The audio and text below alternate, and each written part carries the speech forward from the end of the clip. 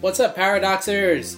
We are here for the final chapter of Time Paradox Ghost Rider. We are going to do something new today. We're going to do a live reaction of the chapter, and that's what you're seeing here. I am just going to go through the final chapter and just enjoy it with you, and you guys get to see my live reaction. Alright, so, wow, what a journey it's been, and here we are. So first page, we see Teppei Sasaki right about to revert things back to that agreed upon moment, I think at the start of chapter 46 where he begins to write the series. So let's check it out! Okay, so I think so the time was stopped at that point. That's where he got sent to, and now it just starts moving. So he's been stuck in this thing for 36 years. And now it finally starts to move. The kid's ice cream cone, the birds are starting to move. He's like, I did it! And he leaves his house. And the microwave immediately calls Aino, and he's like, the phone you have dialed is out of network. I'm not sure what that means. Oh, she's not answering. So he goes to her house, and he's like, he wants her to read some storyboards. I guess this is the White Knight stuff. She says, I don't want to talk to you. So he just leaves them outside the door because he has no choice. He's got to just deal with her if she's not going to help. And she says, why are you doing this? Not sure. So he's letting her know that his manga is better than what she has, I suppose, and so she is intrigued. She checks it out in the duffel bags, and she sees it, and she's going through it, probably bewildered by how a person can write so many, considering at that time she just knows him as the guy who's writing it. And she is blown away, apparently, from the art. She's reading it. And so what does she do? She immediately leaves her house, and she goes to Teppei Sasaki's crib. And she is really shocked, and she says... And she's shocked. She asks him how she was able to accomplish it. So good.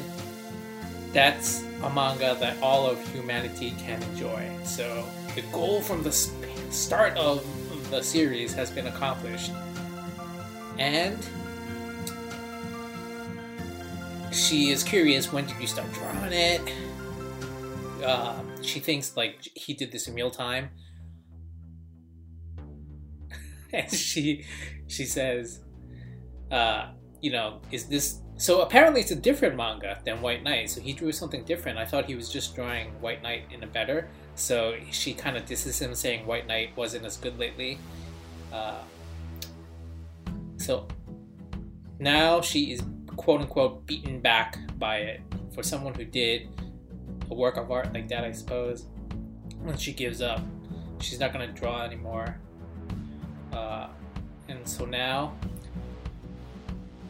she's saying the humanity stuff.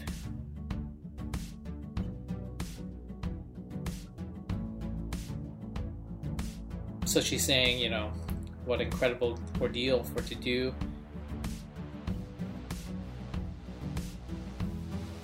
And she loves to draw. Excuse me, I'm trying to get through this dialogue. She's saying that the manga that he brought her made her realize the true meaning of the fun of creating work. And now she has a new dream to enjoy drawing the way that she did back then.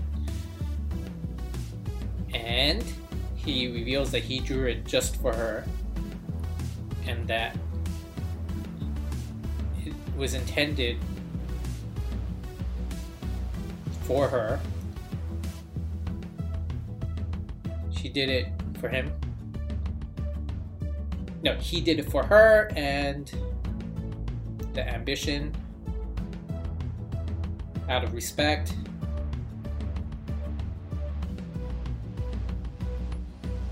And they're just reiterating the process of creation. So they go back to their original saying of we're two of a kind that just wants to make work that humanity enjoys. And I know now that as she's an adult, she's saying, you know, a great weight has been lifted off her shoulders. She says that she still wants to get better, asks him his secret. And of course he tells her it's eating right and getting proper sleep so she doesn't die. She's just joking with him at this point. And this is the conclusion. She's smiling and happy and making manga. She's tweaking him, and now 10 years later, apparently they're still making manga. And that's the conclusion of the story. Alright, so that was my first time. I apologize if it was a little bit slow, but I think I got through it pretty quick. So, for such an absurd manga from chapter 1, where, you know, the thing comes through the microwave, and then chapter 3, she jumps him on the street, to she's still being a student and, you know, coming to work for him, and then realizing that she is going to pass away, and him trying to compete with her, and then him getting teleported into a secret realm where he comes up with a plan to save her, and then he works for 35 years or whatever to come up with the perfect manga, and all for this conclusion of she sees the Mona Lisa of manga and she's like, you know what, that's perfect, and I am going to be safe and create good work and not trying to work so incredibly hard where I'm risking my health for it. And that's the conclusion. So, wow, powerful series. I don't have any notes for it. I think this is a happy ending. Obviously, the series is concluded, so they wanted to end it. A total of 14 chapters. I am surprised for something with such, quality in terms of just being entertaining and coherent storyline, at least much more towards the beginning. And now, just the final conclusion. I mean, if you read all 14 chapters, it reads pretty quick. Characters are pretty likable for what it is.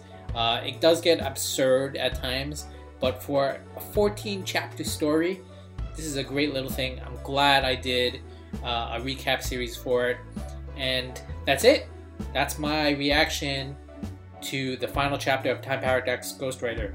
I think there will probably be one last video that I'm going to do to just conclude everything and make it like a real video. But I just want to thank everyone for staying with me for most of these chapters. That's it. See you guys in a few weeks for that final chapter. Follow me on Paradox on Twitter for any extra details. Later.